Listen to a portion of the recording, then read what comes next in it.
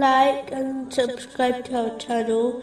Leave your questions and feedback in the comments section. Enjoy the video. Continuing from the last podcast, which was discussing chapter 16, verse 32. Peace be upon you. Enter paradise for what you used to do.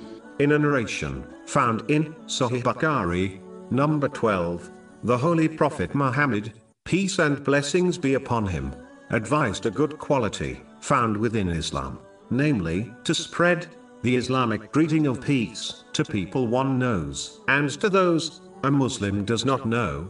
It is important to act on this good characteristic, as nowadays, Muslims often only spread the Islamic greeting of peace to those they know.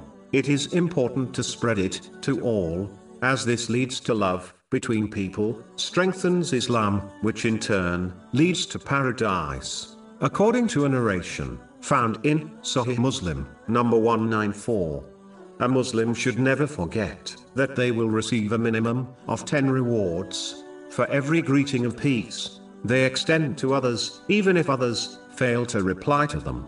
This has been advised in a narration found in Sunan Abu Dawood, number 5195. Finally, a Muslim should fulfill the Islamic greeting of peace by demonstrating this peace in one's other speech and actions towards others, by keeping their verbal and physical harm away from the self and possessions of others, which is the very definition of true Muslim and believer, according to a narration found in Sunan an-Nasa'i, number 4998.